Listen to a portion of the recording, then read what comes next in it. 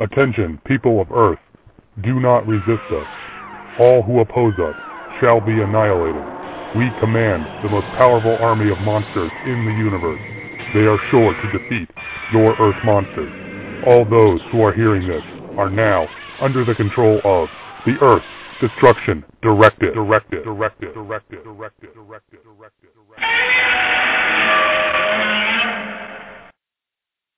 Hello once again, everyone, and welcome to Earth Destruction Directive, a Daikaiju podcast. I am your illustrious host, and I use that term loosely. The illustrious part, not the host part. Luke Giaconetti, and I'd like to welcome you to the show once again. I hope everyone enjoyed last episode where we talked about Godzilla Monster of Monsters for the NES.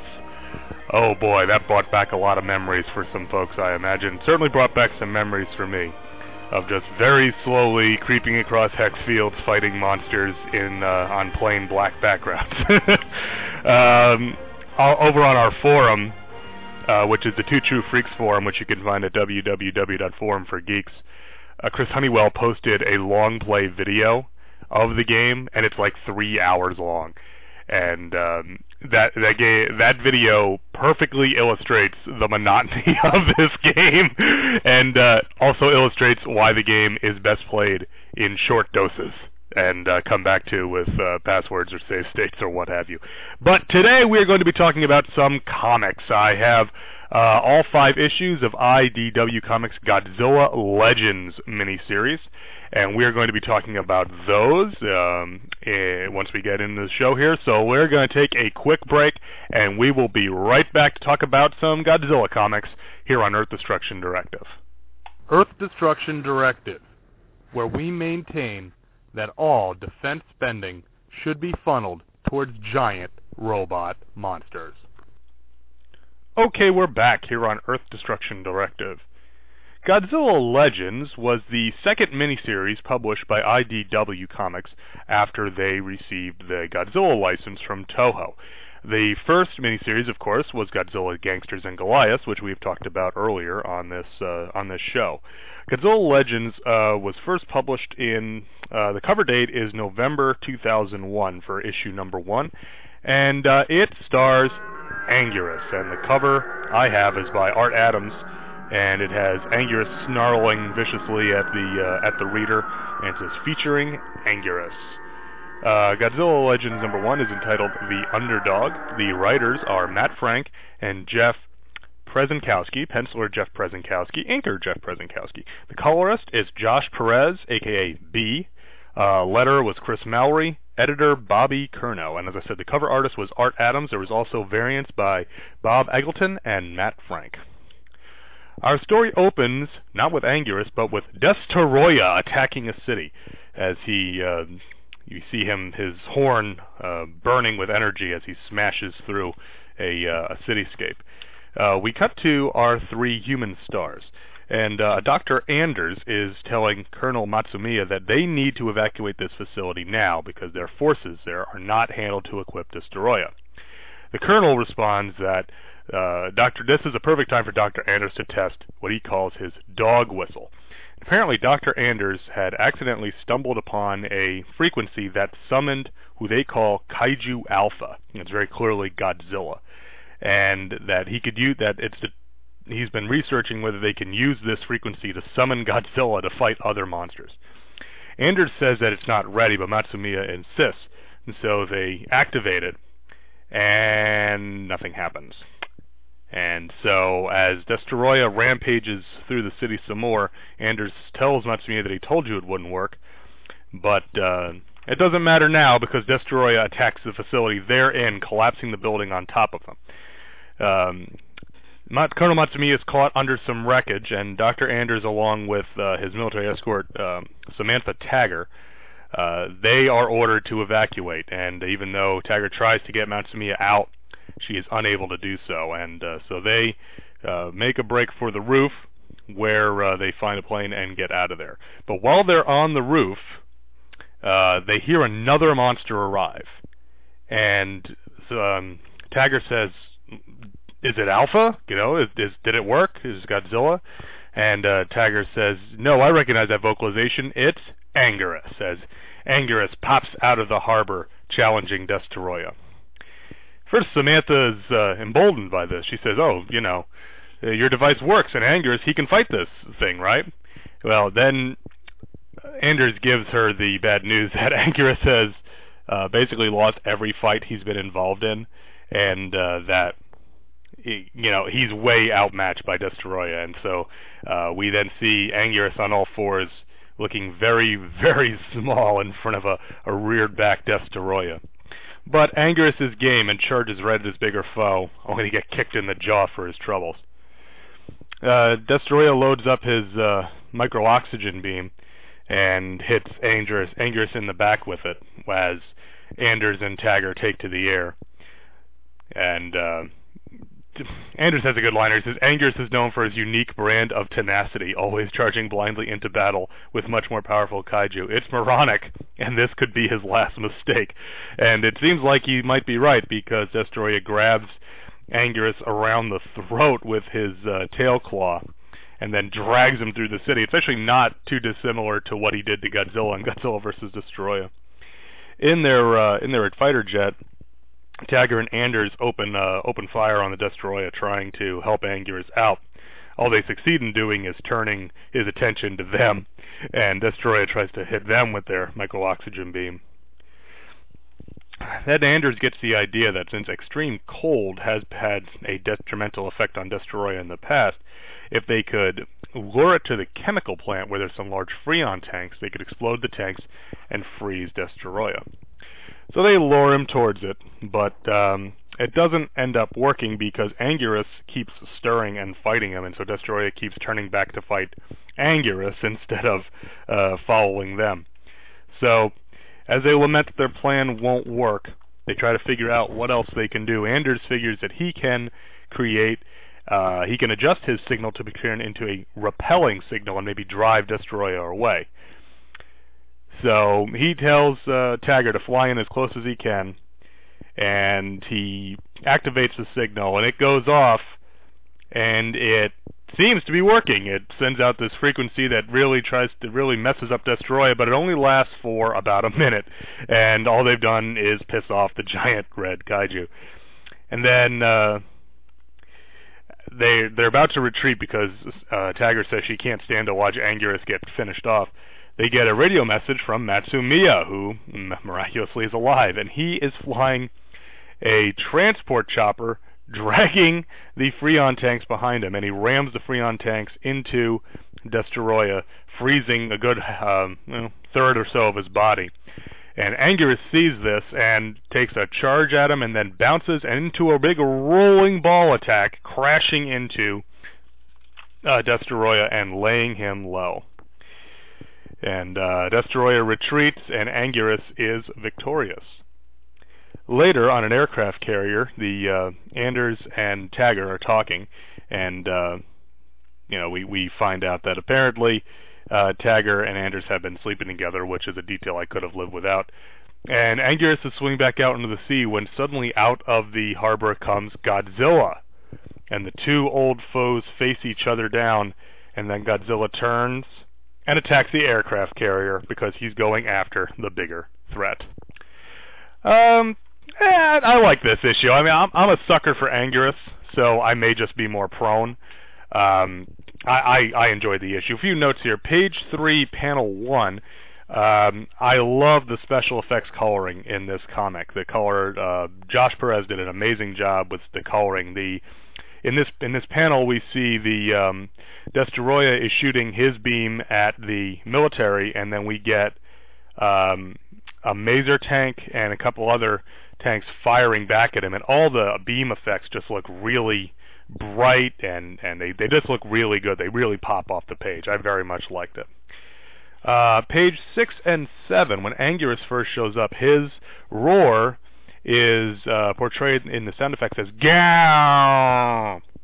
And and Anders says, "I recognize that vocalization," and I really like this bit because Anguirus has probably the most unique roar of all of the classic Toho monsters. King Ghidorah's is probably probably one of the more recognizables. Gigan is pretty unique. Godzilla, of course, is famous.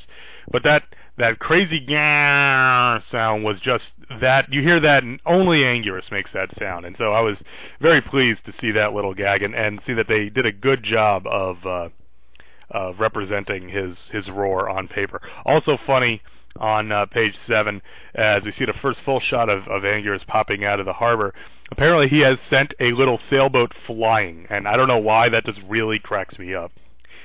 On the next page, we get a series of flashbacks breaking down his past battles.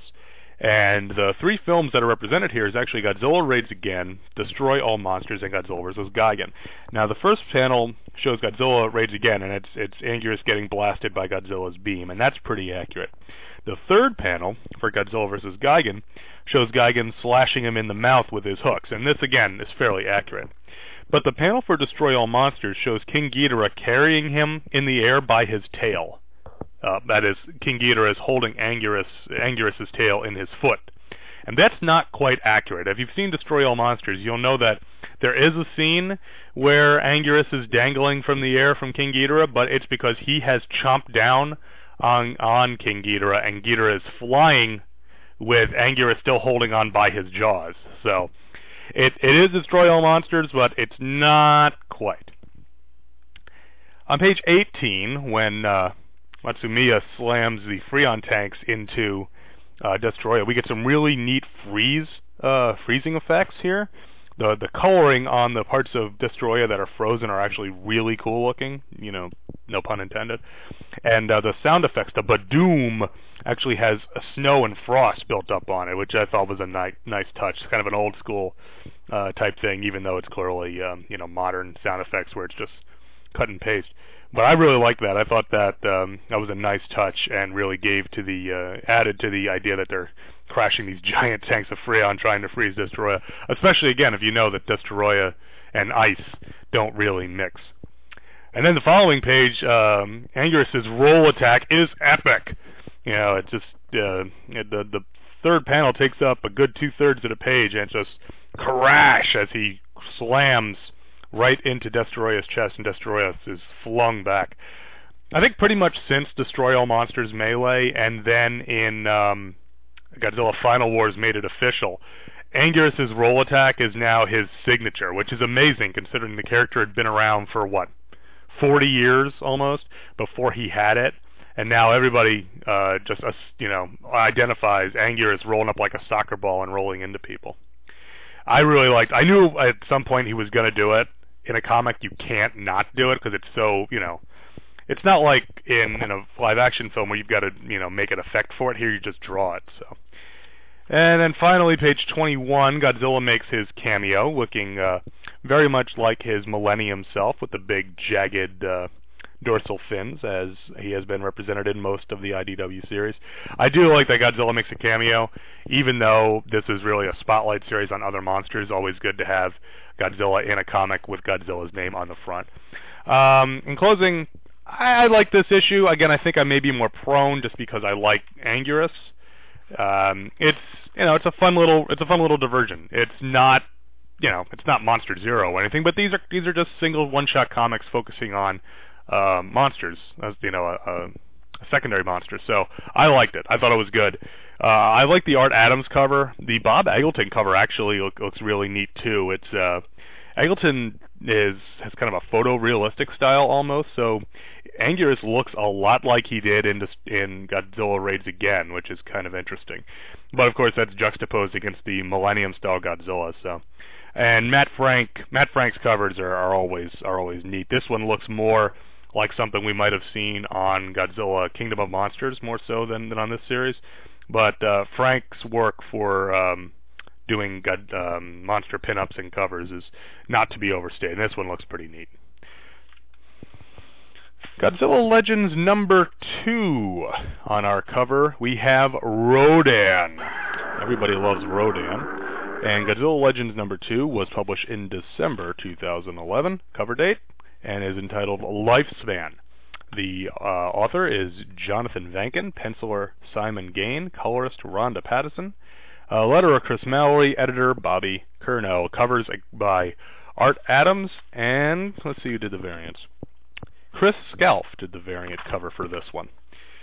Our story opens in Okinawa in 2007 as a Lance Corporal is returning to a base camp, and he went hiking and he found, apparently in the hills, a giant egg, and this sends the MPs into a frenzy as they grab the egg and run off and immediately arrest the Lance Corporal, because no sooner is the egg revealed from the car than Rodan comes crashing down into the base. And it's a great shot of him. He's flying and swooping in, so he's sending all the cars and men flying, and he's dragging his feet through a building, and it's just smashing it to pieces. A doctor grabs the egg and directs it into his lab as Rodan goes crazy, tearing apart buildings, crushing cars, and just generally causing mayhem, as he is apt to do. 5 years later, 2007, 2011, 4 years later. Yeah, this is why I do a monster podcast and not a math podcast, because that would not really be my specialty. Anyway, the doctor, whose name we find is Dr. Holder, he is at the Civilian Military Science Facility adjacent to the camp that Rodan had attacked, and he has been researching the egg since 2007. And as he goes inside and looks at the egg, outside an air raid siren sounds, and we see Rodan flying very high above the base. And apparently this was the fourth appearance of Rodan in the past 2 years, and he's too far up for the soldiers to attack, so they hold their fire. Dr. Holder's supervisor, Mr. Nishimura, tells him that the risk is getting too great with Rodan's appearances increasing, and that they have to have the egg destroyed. But Holder argues, saying that that what they can learn from the egg is beyond anything they can learn from any other project. Nishimura doesn't want to hear it. He says that the egg is a biohazard, and in 1 week a disposal team will remove it. Meanwhile, Dr. Holder's son, Ethan, he is having a rough time of it. He's at school and he's getting beaten up and bullied, although he does get the last laugh on the bully by stealing his English lit paper and destroying it. Back at home, he tries to talk to his dad about how he feels like an outcast. He says the American kids hate him because they're not military, and the Japanese kids hate him because he's not from Japan, and that he has to get out of here. And he says that now that they're getting rid of the egg, we can go back home, and Dr. Holder explodes at him, yelling that, I will never leave the egg, do you understand me? And, Ethan is despondent, but then he gets a devious look on his face and has an idea. The following night, him and his dad break into the lab and steal the egg, and they're finally bonding a little bit. You'll find that there's a very awkward high five between the two of them as they spirit the egg away in the back of their car. The next day, the egg is sitting on the coffee table in their living room, and as Dr. Holder gets ready for work, Ethan says he wants to stay home and take care of the egg, and Dr. Holder won't hear anything of it, says that he must go to school and that they will relocate the egg later. Well, Ethan is very mad about this, throwing his bowl of cereal against the wall and smashing it. Next we see Ethan at school, and he has a dolly with the egg on it. And the boys move in to give him grief, and he says, guess what's going to happen today? You're going to die. And he takes the sheet off the egg, and the boys don't, just blow it off, but he looks to the sky expectantly. At the base, Dr. Holder is greeted by the MPs and immediately arrested, and it turns out that they knew about it, and they've been tracking him, and they're watching Ethan. And then off in the distance, as he's being dragged into the paddy wagon, we hear the scree of Rodan, and everyone looks up in the sky, and Rodan has appeared. And he just pounces down on the base, and even though he's hitting a barrage of weaponry, nothing stops him. And then he swoops down to the school where the egg is and squashes the two bullies, which is very nice. Now, Ethan, meanwhile, is yelling at the military to stop, saying that they're killing Rodan. But, obviously nobody listens to him, and certainly not Rodan, as Rodan tears apart all the resistance that the army puts up. And then the egg begins to hatch and cracks open, and a tiny little about Ethan's size, newborn Rodan comes out of the egg, and so Rodan swoops over and grabs the tiny little baby in his mouth, and then, much to my surprise, because I wouldn't have pulled this off, Ethan jumps onto Rodan's back and yells, "I'm coming with you." And then Rodan takes off to fire, and the commander of the resistance force says, "Cease fire, cease fire, the kid is on there." And Rodan flies away with the kid on his back. And then we cut to Holder in a prison cell, and the guard says, "Congratulations, Holder, your son saved the monster's life this time. Of course, you'll never see the kid again. I hope you're happy." And Holder suddenly starts getting upset that he's lost his son, the one that he's ignored for so many years because he's been obsessed with this egg. And the last panel we see is Rodan flying off into the sunset, presumably with his infant and Ethan still in tow. This was another good issue. Again, Rodan is, like Anguirus, a very popular monster, so it made sense to do a focus on him in the second issue. One thing that's interesting, on the cover, I have the Art Adams cover here, and Rodan is depicted as having 2 horns, which is his classic Showa look, whereas in the issue itself, as well as on the Chris Scalf alternate cover, he has 3 horns, which is the Hesai-style Rodan, and the one probably more people recognize at this point, just because there's been a lot of merchandise and imagery of Rodan with 3 horns since he appeared in Godzilla vs. Mechagodzilla in 1993. Page 2 and 3 is a splash page. This is, the first time I saw it, I said, this is a Rodan fan's dream. I mean, he just swooping in, wings spread wide, sending all the cars flying around. We see men flying backwards. The building is just, a shambles where his feet drag through it. He's got a fierce look on his face, his eyes staring off hideously. I really like it. It's a well-rendered splash page here by Gain and Pattison.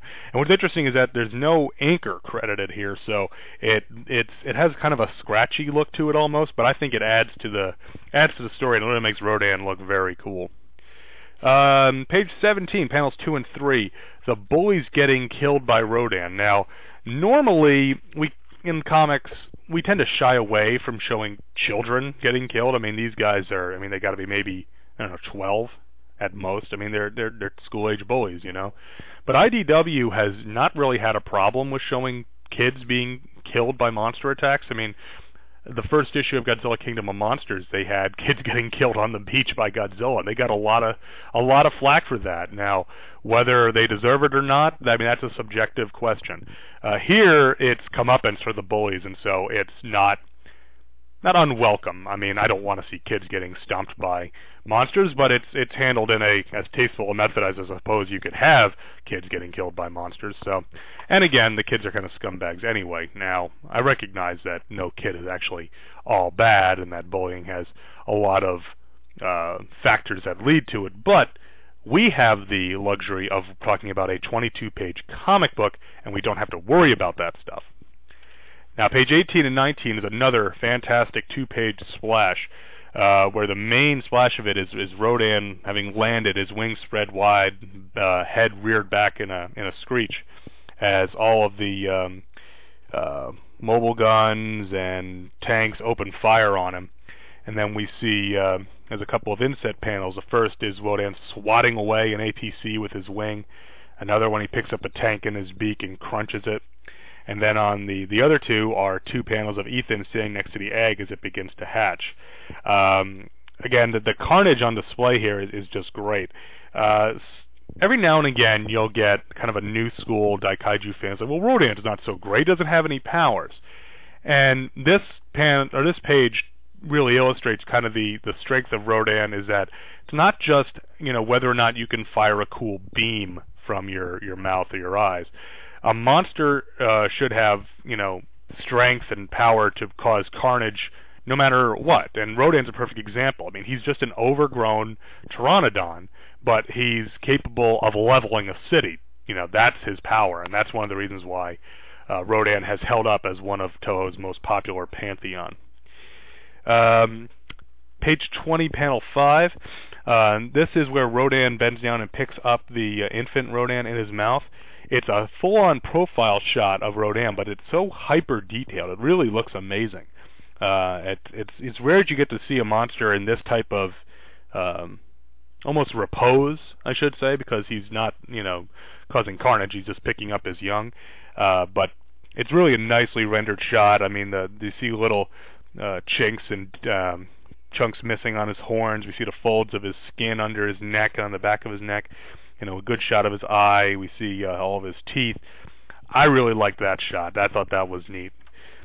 And then the next page, the last panel, Rodan flying off. I mean, it really just looks like an elegant shot of Rodan. I really do enjoy it. Overall, I thought this was a good issue. I'd say it was probably a little bit better than the first one. The stuff with the kid being bullied was certainly novel. I don't think I'd ever seen a Godzilla story kind of like that before. Of course, having Rodan there, again, much like Anguirus in the first issue, having these classic monsters there really improves the story for me, just because see a spotlight put on some guys that maybe don't get the attention that they deserve. Godzilla Legends number 3 is cover dated January 2012 and features Titanosaurus. Yeah. The Godzilla Legends number 3 is titled Secrets. The writer is Mike Raked, penciler Tony Parker. Actually, art by Tony Parker, because he does the inks as well. Colors by Ian Herring. Letterer is Chris Mallory. Editor Bobby Curnow. Cover artist Art Adams, with the variant by Bob Eggleton.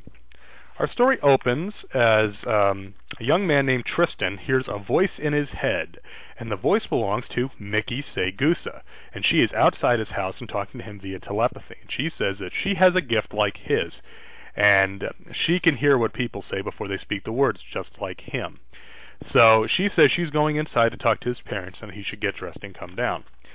So he goes downstairs, and he sees Mickey talking with his parents about taking Tristan to a special academy where special children like him, and I don't mean special, they're aware of his mental powers, can receive the training that they need, and they say that he's a commodity, and they treat them very well. While Tristan comes downstairs, Mickey is talking to him psychically and says that it's, he shouldn't be eavesdropping, and so Tristan tells her that he can hear what people think. Sometimes his dreams are prophetic, and when he gets real upset, he can move objects with his mind. And his dad thinks he's haunted, but Mickey just laughs at that a little bit. And so basically, she asks Tristan to come join the conversation, and Tristan says that he wants to go, and he thinks he belongs there. So several days later, he arrives at the Institute, which is off kind of in the middle of absolutely nowhere. And Mickey tells him that she promises that if it ever gets to be too much, you tell her and she'll take him home. And then Tristan says he's nervous because the only time he's been away from home was to go to football camp. And Mickey tells him that there's, including him, 7 students all told at the Institute. Inside, they meet the head of the Institute, the headmaster Moogle, and Moogle explains what they'll be doing with all of these psychic kids, and that they have a small staff ready to work. And what they're going to do is try and use the kids' psychic powers in a way that Mickey did back in 1989 to help avert Godzilla from hitting the mainland. So they want to be able to communicate with one of the creatures. And Moogle says that it may be the difference between life and death for our world. And but he says that, yes, if anyone wants to leave, to speak up now, and nobody does. So he says, good, tomorrow we begin. And so we get a little montage of Tristan's training, and he's able to see cards that Mickey is holding. He's able to influence people to make them dance. Then he goes on day 24. We see him getting put into a trance, and he feels like he's underwater, and you see some psychic energy emanating from his eyes, and Moogle is amazed because he made contact. That night, Mickey goes to visit Tristan in his room, and he says that he was just visiting home, basically, that he uses his mind to reach out and see them at home so that he doesn't miss them as much. Mickey says that he misses them, but Tristan says, yeah, who knew, right? But he knows they're okay, and he thinks that they're doing important stuff. and so that he should stay. So Mickey tells him good night. The next day, he's back hooked up to the machine again and put into a trance, except this time he's not with Mickey, he's with Dr. Moogle. And Moogle makes a comment that Tristan can't read or see his mind. That's his gift, that his mind is closed off, but that's where his abilities end. And so they hook the machine up and they send the trance, and we see him make a mental connection with a monster underwater. We can't see exactly who, but we see him screaming out, and then Mickey rips the helmet off of him. Mickey says that she could hear him screaming in his mind as she was coming down the hall, and asks Moogle what he thinks he's doing, and Moogle says that he is doing what the UN tasked him to do, to find a countermeasure for the monsters. And Mickey says that her connection with Godzilla was formed out of fear, but mostly out of concern, and that if they use anger and as the connective tissue, the connective medium, that they're going to go down a destructive path instead of a helpful path. And Moogle says that he won't continue his experiments on Tristan because he's not a monster. He's just desperate to save his world. That night, Tristan has a strange dream with swirling images and vague shapes of people, and he wakes up screaming "Mom!" and he sends all his personal effects in his room flying. Under the water, the monster made a connection with roars, and then the psychic energy from Tristan's mind blasts a hole through the wall, and he leaves. And Mickey and Moogle come running in. So Mickey says, "My God, what caused him to do this?" Moogle says, "I don't know, but according to the seismic readings in the lab, we may be in the middle of a full-on connected event, as we see, stomping through the city, Titanosaurus." Tristan runs all the way home in his psychic-fueled rage, and his parents are gone. And he sees a psychic imprint of them on the ground being dragged away, and he says, "No, Mom, Dad, why can't I sense you anymore?" And then there's a giant roar, and outside his home is Titanosaurus. And so he's obviously shocked. He's like, "Oh man!" He looks at the destruction. He goes, "Oh man, did we do all of this?" And as he's talking to Titanosaurus, three figures in black come up behind him and shock him with a taser. And Titanosaurus roars in defiance. One of the shadowed figures calls for a evac, and then behind Titanosaurus a strange-looking craft appears out of nowhere, and then it shoots a beam at Titanosaurus, and with the zips him up onto the ship in a beam of white light. And then inside the house, Tristan and the three shadowed men also disappear in white light as the city burns. An hour later, neither Mickey nor Moogle can find any sign of Tristan or Titanosaurus. And Mickey says she can't find them telepathically, that even when he was angry, she was able to touch his mind, because that's how powerful Tristan's mind was, and she's got nothing. Moogle says it's difficult, he does so, but don't worry, we'll get through this together. We then see Tristan waking up in a plain room on a table, and Moogle is there as well. Moogle tells him that Titanosaurus caused a tremendous amount of damage, and that that Tristan passed out in his home from the stress. Tristan says he doesn't trust him and he wants Mickey, and so they send in a woman who is a shapeshifter, who makes herself look like Mickey and tells him that she's here, and that Tristan says, "I can't find my parents. I keep trying to reach them with my mind." And the fake Mickey says that they had to dampen your powers. You and Titanosaurus were out of your control. I need to teach you how to use it. And Tristan says, "For what?" And the fake Mickey says, "Your parents. I'm sorry, Tristan, but they were taken. Bad people want to use them to make you do horrible things. We can't let that happen. Instead, we're going to help you fight to get them back. Would you like that?" And Tristan says, "More than anything." And as Moogle talks about how impressive the dampers on his powers are, we see that we are not on Earth anymore. and that we are in fact on a planet in the black hole system, and we see Titanosaurus lashed into a pit of water as two Mechagodzillas are being built on the surface, and we see masses of soldiers and tanks and armor, and that Moogle says, with Titanosaurus, our Mechagodzillas, and our armada, Earth will certainly be ours.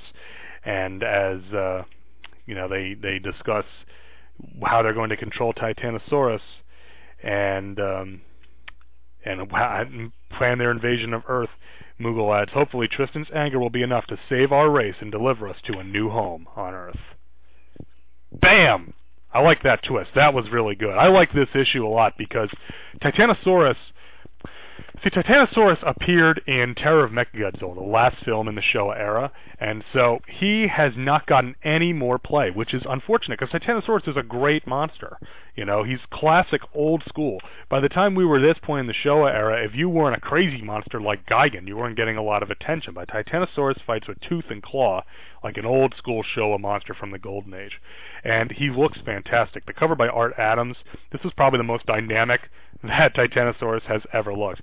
And the Eggleton cover looks like he stepped off the set. It looks like the suit from Terror of Mechagodzilla. But great to see Titanosaurus back. He makes a cameo in the opening credits of Final Wars, but it's like I would love to see a full-scale, modern version of Titanosaurus back again. Page 1, we get Mickey Segusa, the first movie character we've seen in an IDW comic so far. Mickey, of course, debuted in 1989's Godzilla vs. Biollante, which we have discussed on this show, so go back and listen to that one. Now, unfortunately, by page 2, panel 2, we see that the resemblance to Mickey is not very good, so I assume that while they are allowed to use the character, they do not have the actor likenesses. So Mickey looks a little bit different than what I would imagine she looks like. She looked on page 5, panel 1, as Headmaster Moogle is giving the briefing. We see a screen showing some other monsters, and we get to see Godzilla, Mothra, Destoroyah, King Ghidorah, and Rodan on the screen. And interesting, we picked probably 5 of the most popular monsters in the Pantheon, which is appropriate. Yeah, just nice little cameos, including from some characters we've already seen in the series. Got Destoroyah and Godzilla and Rodan. On page 7, when Mickey is talking to Tristan, and Tristan talks about visiting his parents psychically, he says, I can see them watching TV. Our favorite show was Lock and Key. Well played, IDW. Very cute. Lock and Key, of course, being a very popular and successful horror series that IDW publishes. Page 8, panel 4, when Tristan undergoes the experiment with Moogle, we get a really cool shot of, in the foreground is Tristan. His eyes have gone white with a blue energy burning out of them. And in the background is the silhouette of the roaring Titanosaurus. I really like this panel. I thought the juxtaposition of the color in the foreground and the black silhouette in the background was just really neat. Kind of reminded me a little bit, in kind of a tangential way, of the way that in Terror of Mechagodzilla, when Katsura would use her powers to control Titanosaurus, her cybernetic powers, they would show her eye flash, and then the camera would zoom in, and we'd cut straight through to Titanosaurus. So that was neat. Page 12, a full-page splash, single-page splash of Titanosaurus making the scene, and he looks great. It's shot from, the Andre the Giant cam, so we're shooting up from his foot towards him, and he looks just vicious and gigantic. And he's grabbed a car in his hand, and he's smashing his other hand through a skyscraper, and he's roaring at a attack chopper that is shooting at him. Really a great shot. I really like that one. Again, Titanosaurus is a good-looking monster with his long neck and the sails on his head and his sharp teeth and everything. So it's good to see a monster that really, again, doesn't get much attention just because of when he was introduced, to get some love and affection here from IDW. Page 14, panel 2, we get a hyper-detailed profile shot of Titanosaurus, just like we got of Rodan in the last issue. In fact, it's even the same orientation, where he is looking to the right as you're looking at him, and we see his big yellow fish eye. I always liked that he had kind of fishy eyes. because he was an undersea creature, and that was a big part of his origin in Terror of Mechagodzilla. Unfortunately, his mouth is closed, so we don't get to see his teeth at all, which would have been neat in this sequence. The next panel is also interesting. As Tristan looks out over the city, the carnage that was caused, we see Titanosaurus kind of cocking his head back and looking backwards. A nice little character bit. I like that one a lot. Page 19, Moogle makes reference to the fate of our world and the simians. Now, they don't look like the simians, who you'll recall from Godzilla vs. the Cosmic Monster, were the race of ape-like aliens that built the Mechagodzilla. But I'm not sure if, they don't look like the simians, but maybe they're trying to be a separate race from the black hole, or maybe this is just the way they wanted to draw the simians so they didn't look like the rip-offs from Planet of the Apes that they were.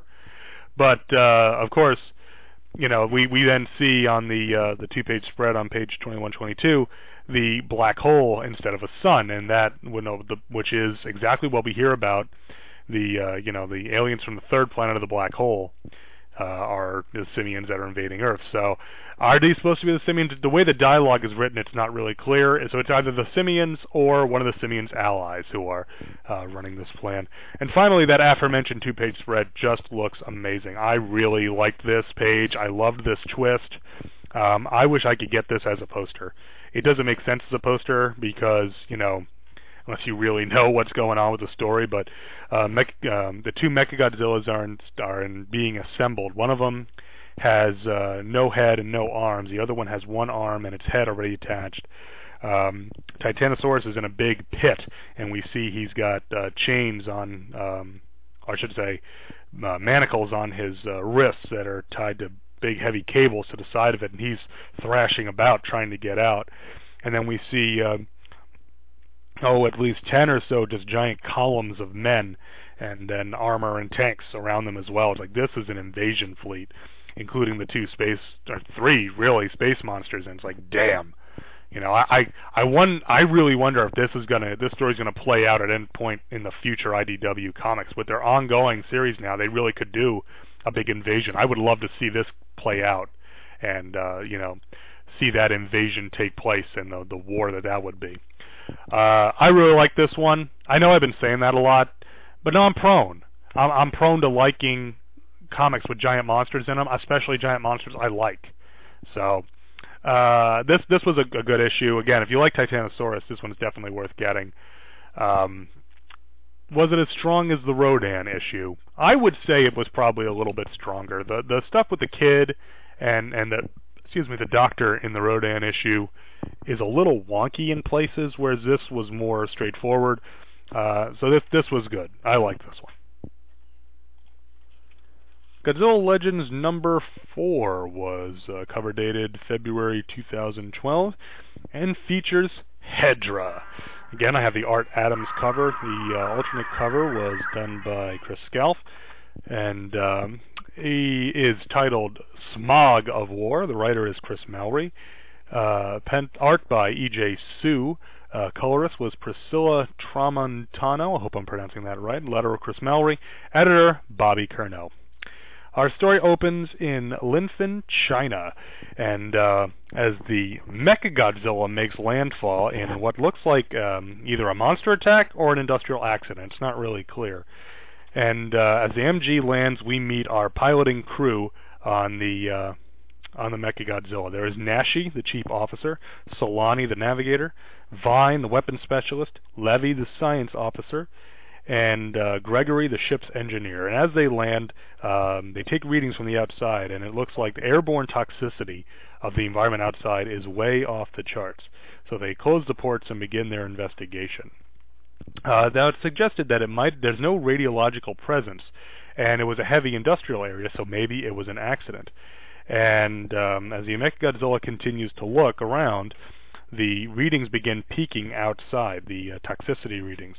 And then all of a sudden a smokestack of some kind in a facility blows up onto the Mechagodzilla, splattering it with sludge. And as they take a damage report behind Mechagodzilla, the big formless pile begins to form up into Hedra, its red and orange eyes glaring as as it sneaks up behind the robotic monster. The toxic levels peak again, and then the Mechagodzilla is covered in a right hand of sludge by Hedra. And they begin firing weapons at it, but all of their beam weapons go right through the slimy monster, just firing through it. And it continues to try and engulf the Mechagodzilla. They're being smothered, and eventually the servos fail and they crash to the ground, causing a big fire. And Hedra, grr, grr, grr, grr, grr, it's a weird sound, and then morphs into its flying mode and takes off, leaving a trail of sulfuric acid behind it.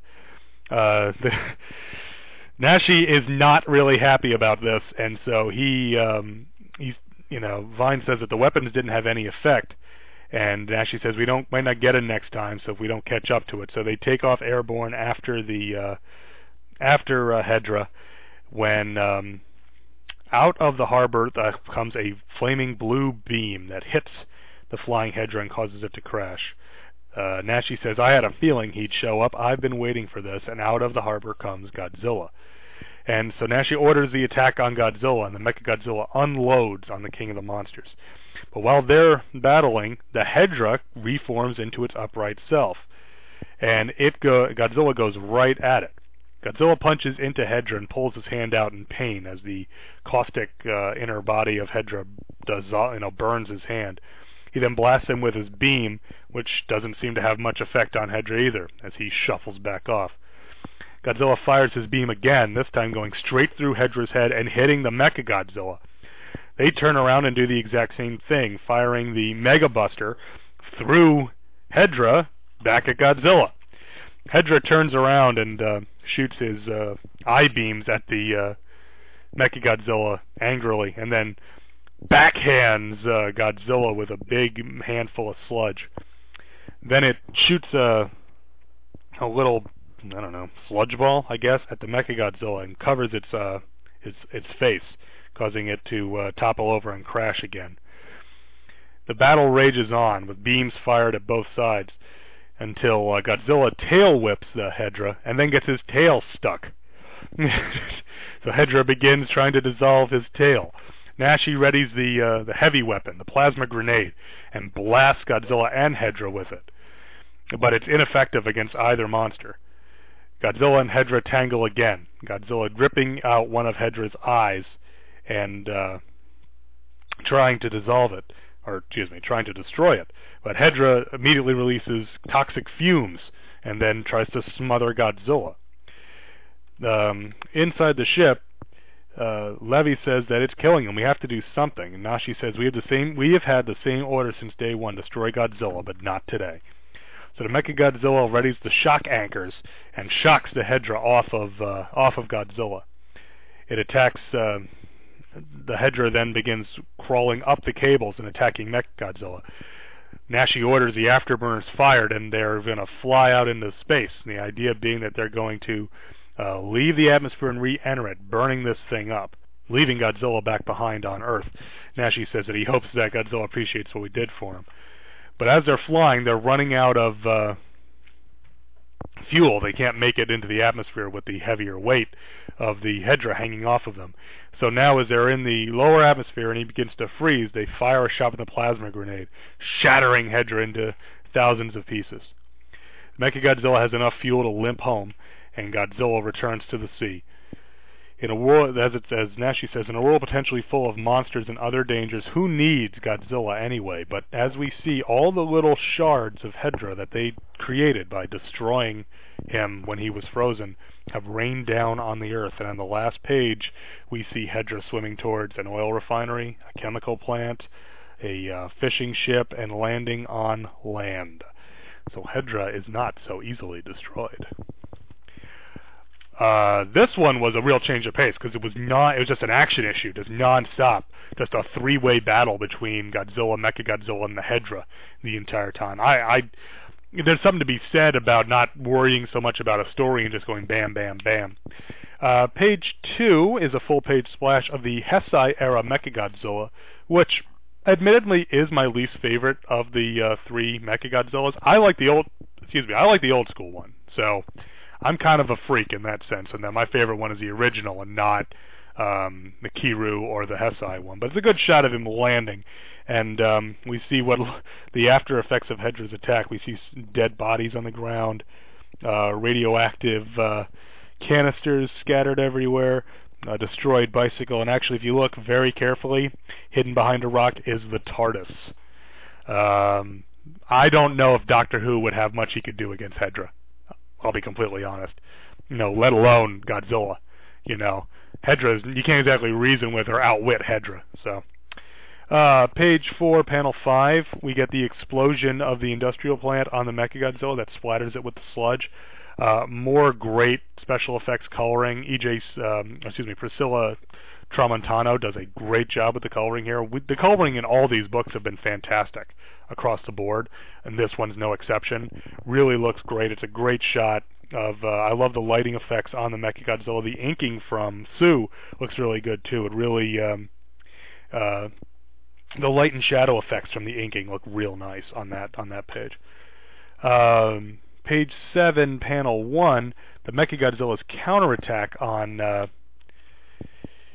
Hedra after he tries to smother them, firing the looks like the I-beams and the shoulder port missiles. Again, more great coloring, but also the coloring on Hedra as he's blasted apart like an ooze, but then immediately reforms. It just, like I said, I can't talk enough about the coloring here. Sue and Tramontano do a great job on the art on this issue. Everything looks really dynamic. The fight is well choreographed, just back and forth. I was very much impressed with the art on this issue. Page 8, in panel 2, as Hedra takes off, or transforms and takes off, Solani says, at least Godzilla doesn't fly. And Nashi says, say again? He goes, nothing, sir. And this is a reference to Godzilla versus the Smog Monster, where for the only time, Godzilla actually does fly by tucking his tail between his legs and shooting his atomic breath like a jet engine, and so he does fly. I thought that was funny. Then in the last panel, Nashi says, seeing what that thing did back there, we have to stop this, quote, smog monster before it can reach another inhabited area. Again, little nod to Godzilla versus the Smog Monster. For a long time, a lot of people didn't know Hedra's name in the U.S. They just called him the Smog Monster. In fact, Godzilla Monsters is one of the first times his name was used in a wide context outside of the movie. They call him Hedra in the movie, but most people just knew him as the Smog Monster. Page 13, they break out the Mega Buster, which I thought was pretty neat because that was one of the main weapons of the Heisei era Mechagodzilla, was the Mega Buster, its main beam that it shoots from its mouth. And Hedra getting shot through by both Godzilla and the Mechagodzilla, just classic. That's just so cool.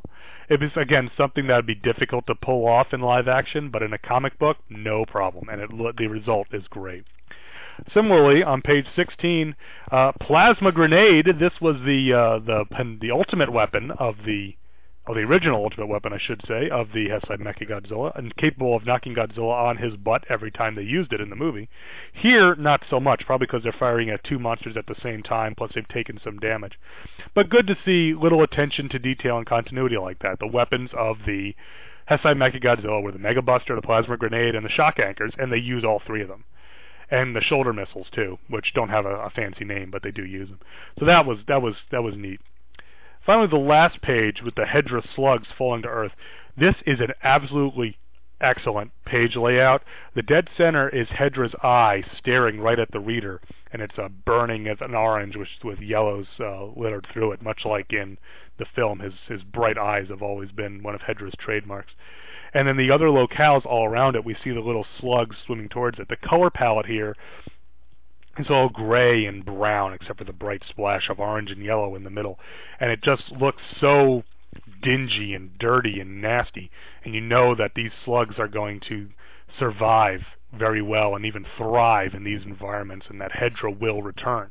Yoshimitsu Banno, his original plan after he made Godzilla vs. Hedra was to make a sequel with another Hedra, this time appearing in the unspoiled savannah in Africa, and it was going to destroy that environment. So it's good to see a little bit of that type of old school stuff here as well.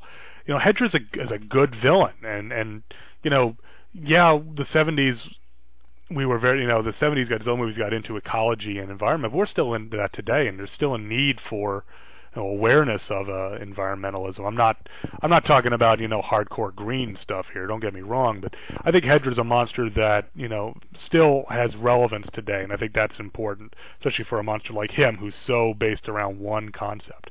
And great action issue, probably the best all-out action issue IDW has published. You know, in under any heading for Godzilla. The Chris Scalf alternate cover is pretty neat because it actually shows the three-way showdown between the monsters. It does kind of spoil it that it'd be Mechagodzilla, but then again, Mechagodzilla shows up literally on the first page. So is that much of a spoiler in the grand scheme of things? I got the Art Adams cover. You know, I like Art Adams. I'm not going to deny that. So, Godzilla Legends number 5 was cover dated March 2012 and features Kumonga, who you may also know as Spigus, but at this point Toho would like you to call him Kumonga. Her issue was entitled From a Great Height. The writer was Bobby Curnow. Art was done by Dean Haspiel, aka Dino. Colorist Rhonda Pattison, no N in there. Letterer Chris Mallory. Editor Bobby Curnow, with covers by Art Adams and Bob Eggleton. Our story opens with adventurer Bryson Allworth being interviewed by a television personality, and she talks about how he has led a crazy, interesting life, including base-jumping Angel Falls at age 14, canoeing up the Nile twice, then eventually retiring at age 35. And now he's an old man, and he's giving his interview about the most dangerous mission he ever had when he came out of retirement to climb Godzilla. He starts at the beginning, getting a visit from the government, and at that time they didn't have much information about Godzilla. He says for all they might have known, he might as well have been a giant ill-tempered leprechaun. So the plan is for Allworth to climb up Godzilla and take readings and send them back so they can learn some intelligence about Godzilla. He knows that it's dangerous, and his family eventually comes around to it. So he's outfitted in an anti-radiation suit, and he said that he felt the need to get back out there and stretch his bones a little bit. So he makes the leap onto Godzilla's tail and begins his climb up the King of Monsters. It's slow going because, you know, Godzilla's not exactly like a mountain. And so he's, you know, slowly working his way up his tail, taking cell samples as he goes. At one point he pulls a cell sample off and goes, "Look at that, kind of spongy." And Godzilla roars a little bit back at him. And Allworth says, "Easy, you big galoot, nothing to see here." A few hours later, as he continues working his way up, he sees things that make absolutely no sense. He sees a small family of googly-eyed birds making a nest on Godzilla's back, and male googly-eyed bird catching a mutated frog to feed to his nesting mate. And you know, it's just bizarre kind of stuff. He continues climbing up, and then the rain starts, and he says that his radiation suit wasn't exactly designed to climb in the rain. Would have been a good thing to know beforehand. So he's holding on for dear life as Godzilla stomps into a Mongolian village and just smashes it to pieces just because it's, you know, it's in his way and that's where he's going. And Allworth is just shaken by this, seeing Godzilla destroy a village from that perspective. And in fact, a villager takes a pot shot at Godzilla with a hunting rifle and actually hits Allworth in the shoulder, tearing his suit. And he says that he's a tough guy to rattle, but that day, that moment, seeing the destruction in Godzilla's wake, that rattled me pretty good. Godzilla keeps on going, and he's close to the top. He's actually on the top of Godzilla's dorsal fins now, by his shoulder. And he just keeps going when suddenly another monster hits the scene, and it's Kumonga, as Godzilla falls into a big pit that Kumonga has dug in the sand, basically creating a trap, a quicksand trap for Godzilla so that he can web him up and kill him at his leisure. Allworth, of course, is caught underneath the webbing next to the fin, and he's stuck in there. And he's pretty much convinced that he's going to die here and that this was his way to go out. And he thinks that, you know, You had a good life. Don't drink the water in Kyrgyzstan the next time. But then Godzilla lets loose with a nuclear pulse attack, destroying all of Kumanga's webbing, and then immediately leading the charge against the giant spider. The two tangle back and forth as Allworth tries desperately to hold on. Godzilla takes a bite into one of Kumanga's legs and tears it off, and then beats him with it. And Kumanga runs away with his 7 legs skittering. Godzilla tail whips the spider and sends him bouncing, and then he finally collapses. Allworth continues his climb, gets up to the top of Godzilla, and gets on top of his head. And so he calls for his evac, and the chopper comes and picks him up, and they narrowly avoid getting destroyed by Godzilla's beam, and King of Monsters roars ineffectively as Allworth makes his escape. Well, it turns out that the tear in his suit from getting shot was enough, and he's got cancer from the radiation, so he's going to die. And that he says he has as much reason to hate Godzilla as anyone, because he's going to die directly because of his climb on him. But that he says to the interviewer that hating Godzilla doesn't do us any good. We have to understand him, understand how he sees the world. We have to find another way to end this cycle of violence, because if we don't, and then immediately he's interrupted. The news personality says, "I'm sorry, I have to cut this short. Godzilla's attacking Melbourne." And they all run off. All the news producers all run off, and Allworth just sighs and says, "We're doomed." This was an interesting issue. When this was originally solicited, I thought, cool, I'd like to find out more about Kumanga, because, the insectoid Daikaiju really, except for Mothra. Mothra is, of course, the exception, but the villainous insectoid Daikaiju, Kumanga, Kamacuras, Megalon, they don't really get that much attention, I think because they're insects. And, insects are just creepy crawly bugs, and we only think of them as on that level. So I was looking forward to getting some insight into Kumanga. Instead, Kumanga basically makes a cameo in his own book, which I thought was really weird. The story is all right, but it seems like it needed to be someplace else, almost like this was a backup for an annual or something. Certainly not a spotlight on Kumanga. So that was a little odd. Some notes, page 2. Godzilla shows up. He is the first time he has been the first monster that we've seen in this series, save for being on the screen with the other monsters in issue number 3. So I thought that was interesting. Page 5, Allworth describes Godzilla as a giant radioactive pineapple that moves at 200 miles per hour. I can honestly say I've never heard Godzilla described in that manner before, so that was pretty neat. That made me laugh. Let's see, page 6, panel 4, when Godzilla roars at Allworth for taking the skin sample, we get a great little character shot of Godzilla's face, of him kind of looking over his right shoulder, looking back and roaring. That was a neat shot, I thought. Pages 9 and 10, with Godzilla destroying the village, kind of an interesting perspective, because we see it from Allworth's perspective. So we see it kind of up high, and we hear his reaction to basically being Godzilla's POV for how he destroys the village. That was an interesting take. I don't know that I'd seen that before, certainly not in a comic, because it's so rare for, Godzilla to have someone this small interacting with him. Made me think of Godzilla X Megaguirus, where, I'm going to draw a blank on her name, but, our main character, the heroine, climbs Godzilla at that one point in the sea. She doesn't quite go as far as Allworth does here, but... page 12, Kumanga finally shows up halfway through the feature, spotlight book on him. Kumanga looks pretty good. I mean, he's a big spider. There's not much you can really do with him to make him look, too different. He looks kind of like his Final War self with his coloring here, which was not surprising. Page 14, to escape the webbing, if you'll remember, Kumanga's webbing can only be destroyed by intense heat. Godzilla uses the nuclear pulse attack. And, Allworth is trapped on his back. He says, "It was amazing, beautiful, transcendent. I nearly bleeped myself." I probably did the same thing in his boat, so I can't really say anything about that. Page 17, Godzilla rips off Kumanga's leg and begins whump whump him on the head. In fact, that's the sound effect, is whump whump. And Allworth makes the comment, beating someone with their own arm, that's just plain wrong. This was my least favorite issue of the series. Like I said, it's not a bad story idea, but it wasn't what I was expecting. I really wanted to see a spotlight on Kumonga. You know, we got a spotlight on Anguirus, a spotlight on Rodan, a spotlight on Titanosaurus, and even to a degree a spotlight on Hedra.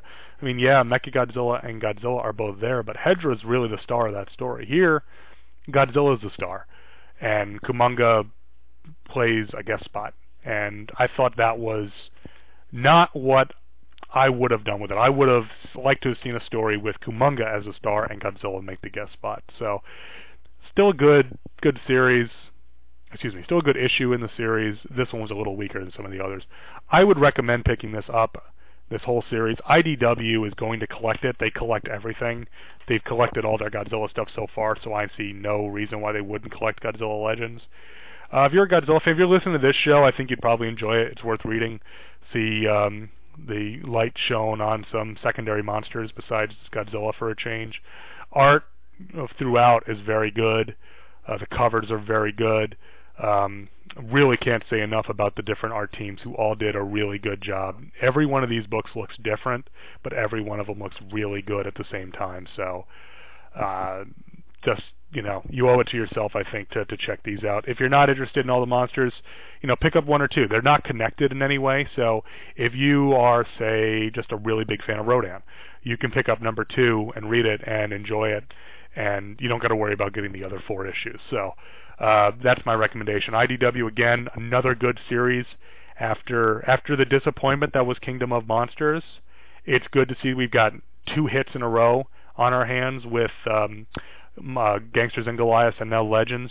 This really makes me look forward to the upcoming ongoing series, which starts, I want to say, it is May 18th as I'm recording this. I want to say it starts next month. I want to say it comes out in June. And, well, I don't have the creative team in front of me here. Let's see if I can look it up real quick. It's the... I can't think of the gentleman's name. I think it's from the crew, or at least the writer who did Gangsters and Goliaths, and that gives me a lot of hope for the new series because, you know, I thought that book was just fantastic, and I remember I think I said at the time on the episode on Gangsters and Goliaths that I would love to see that team handle the book ongoing. So let me pull up IDW's website real quick here, and get the creative team and the date for you.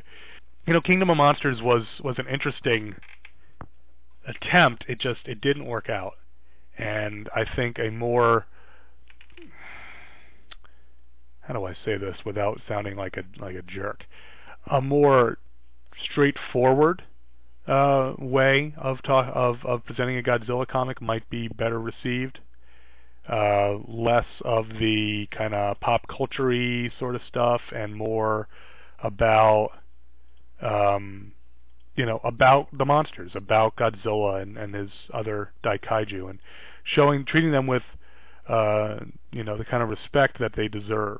Whereas Kingdom of Monsters seemed a lot more interested in talking about, you know, pop culture than it did about monsters. Now, Godzilla Legends talks about monsters. There's absolutely no doubt this is a book series about these giant monsters, and you know that alone, you know, makes it worth reading to me. I can't find it. I'm on the website here. I can't find it. Go to idwpublishing.com and maybe you can find it because I can't find it right now. I'm sorry. This is what happens when you podcast in the raw like this. So it's very frustrating here. I don't understand why you would hide Godzilla series comics. Yeah.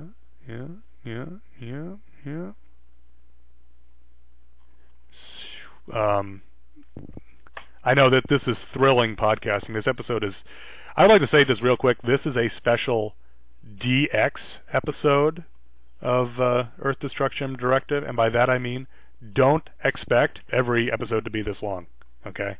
Because it ain't going to happen.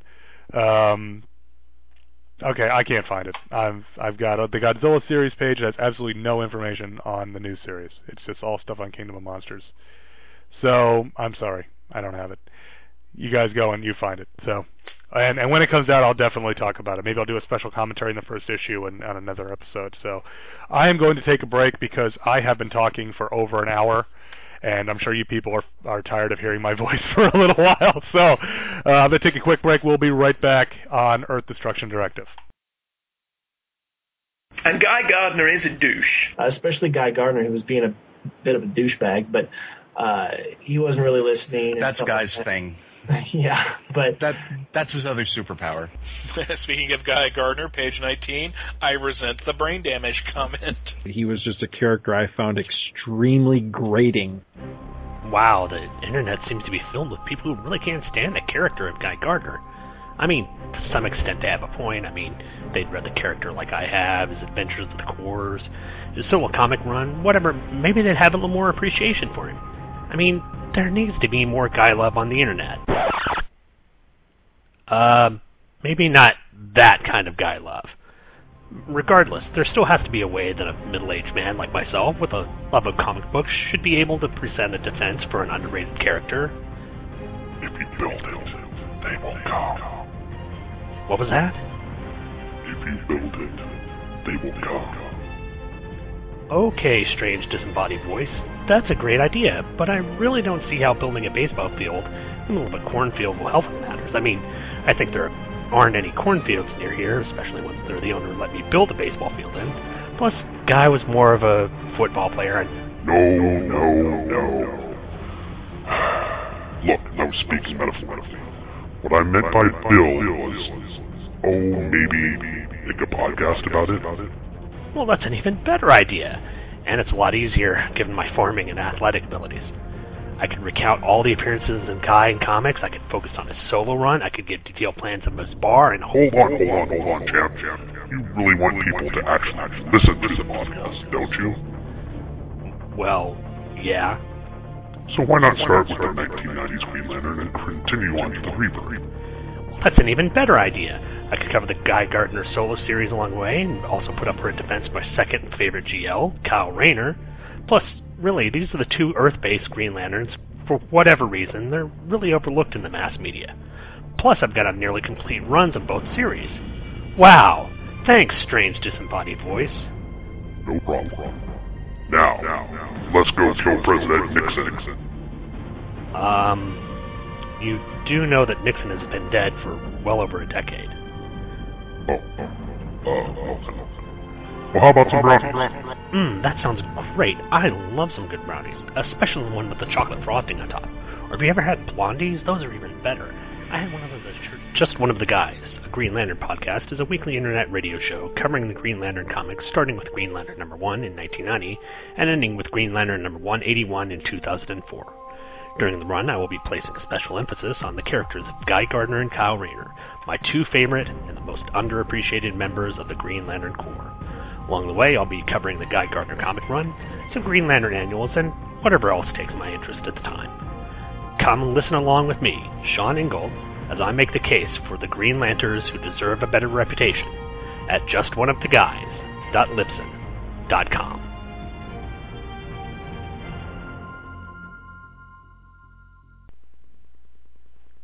Okay, we're back on Earth Destruction Directive.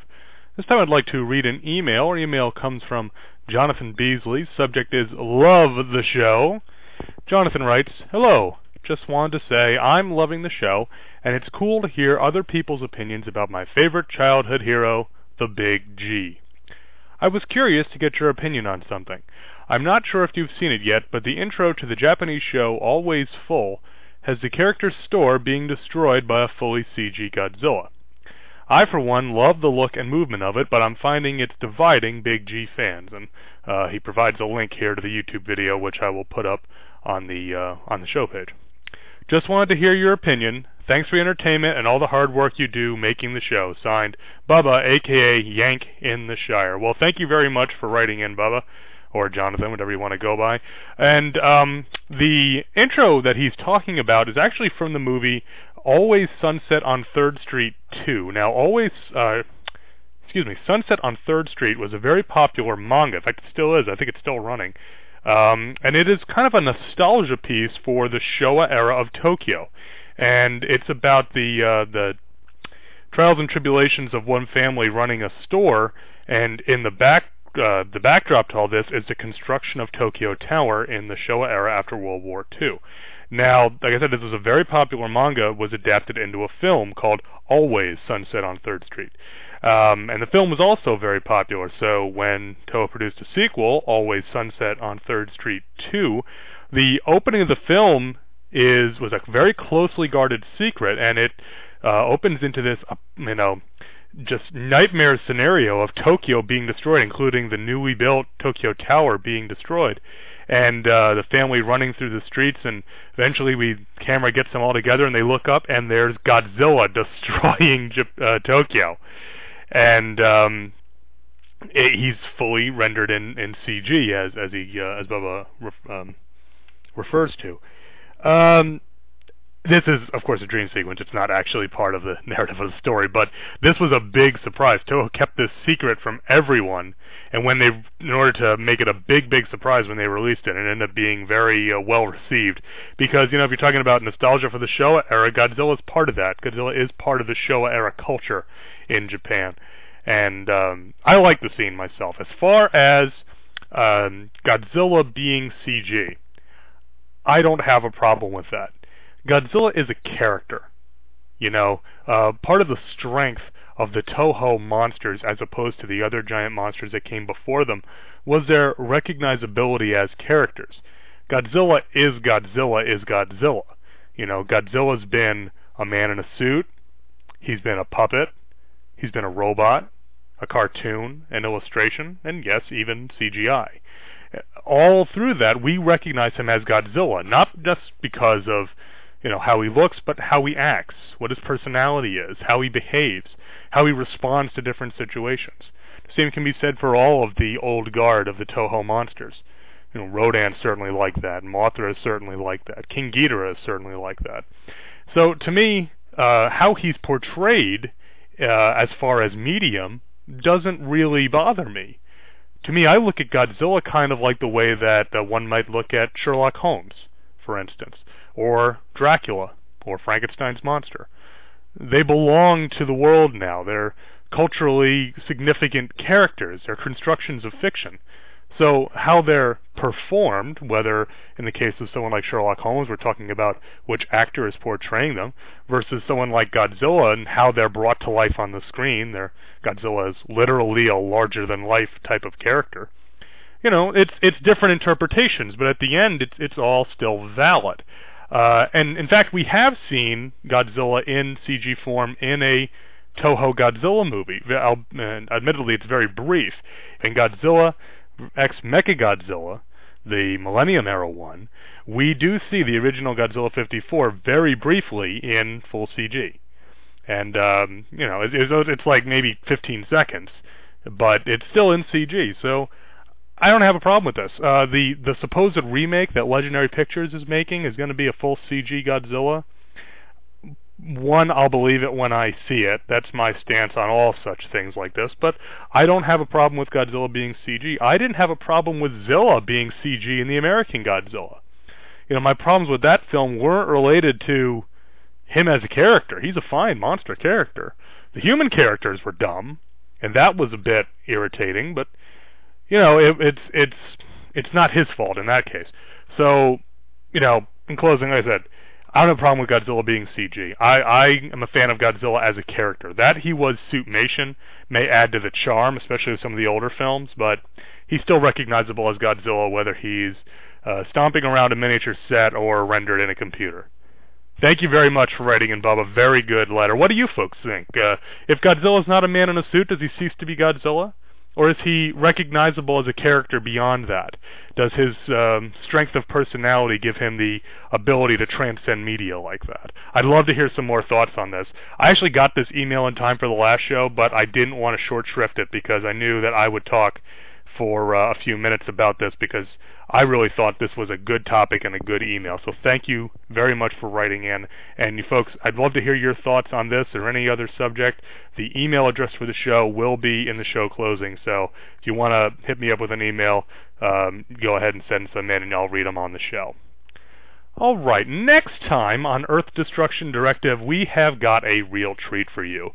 See, next month is June, and June isn't a very special month, and I say that not just because that's when my birthday is, which automatically makes it special, but I also say that because June on the Two True Freaks podcast network is King Kong month, and you better believe that the Earth Destruction Directive was going to get a little piece of the action during King Kong month, and I have got a good one for you. We are going to be taking a look at the seminal Kong film, King Kong Escapes from 1968, which will no doubt go down as the absolute craziest King Kong film ever made. This one is commercially available. When the Jackson Kong came out, Universal released King Kong vs. Godzilla and King Kong Escapes on DVD, so you can watch along and send in your thoughts beforehand, or you can listen to my show and then watch the movie. Either way is fine with me. But I'm really jazzed for King Kong Escapes, jazzed for King Kong month in general. You know, it's going to be fun. It's a fun movie. I remember watching it a couple of years ago when I got the Japanese one, and I was pretty stoked, so I'm excited to rewatch King Kong Escapes. That is it. I want to thank everyone for listening. I think this has been a great show. I apologize for the length. I had originally planned to do one issue of Legends and then talk about something else, but I got so far behind that I said, let me do all of Legends in one show and get it finished, because otherwise I'm just going to keep dragging it out. So, again, thanks everyone for listening. Come back next time for King Kong month. We're going to be talking about King Kong Escapes, and until then, keep 'em stompin'.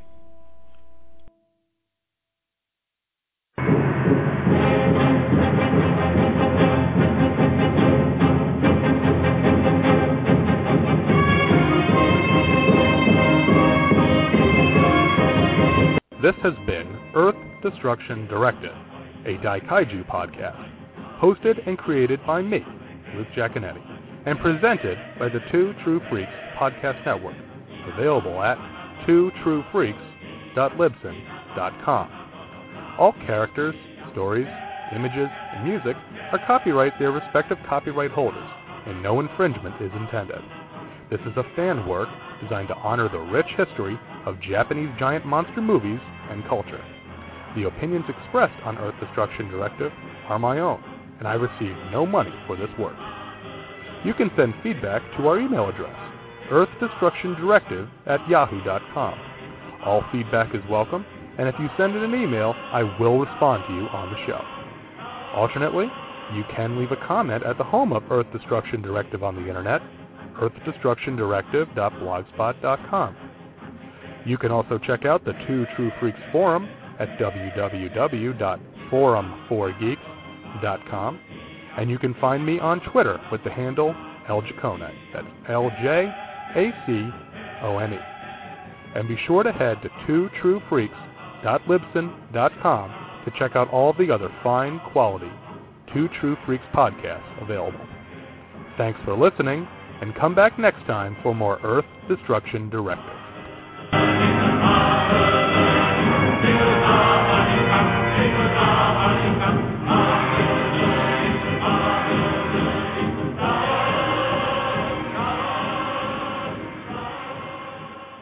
Well, it's big and terrible.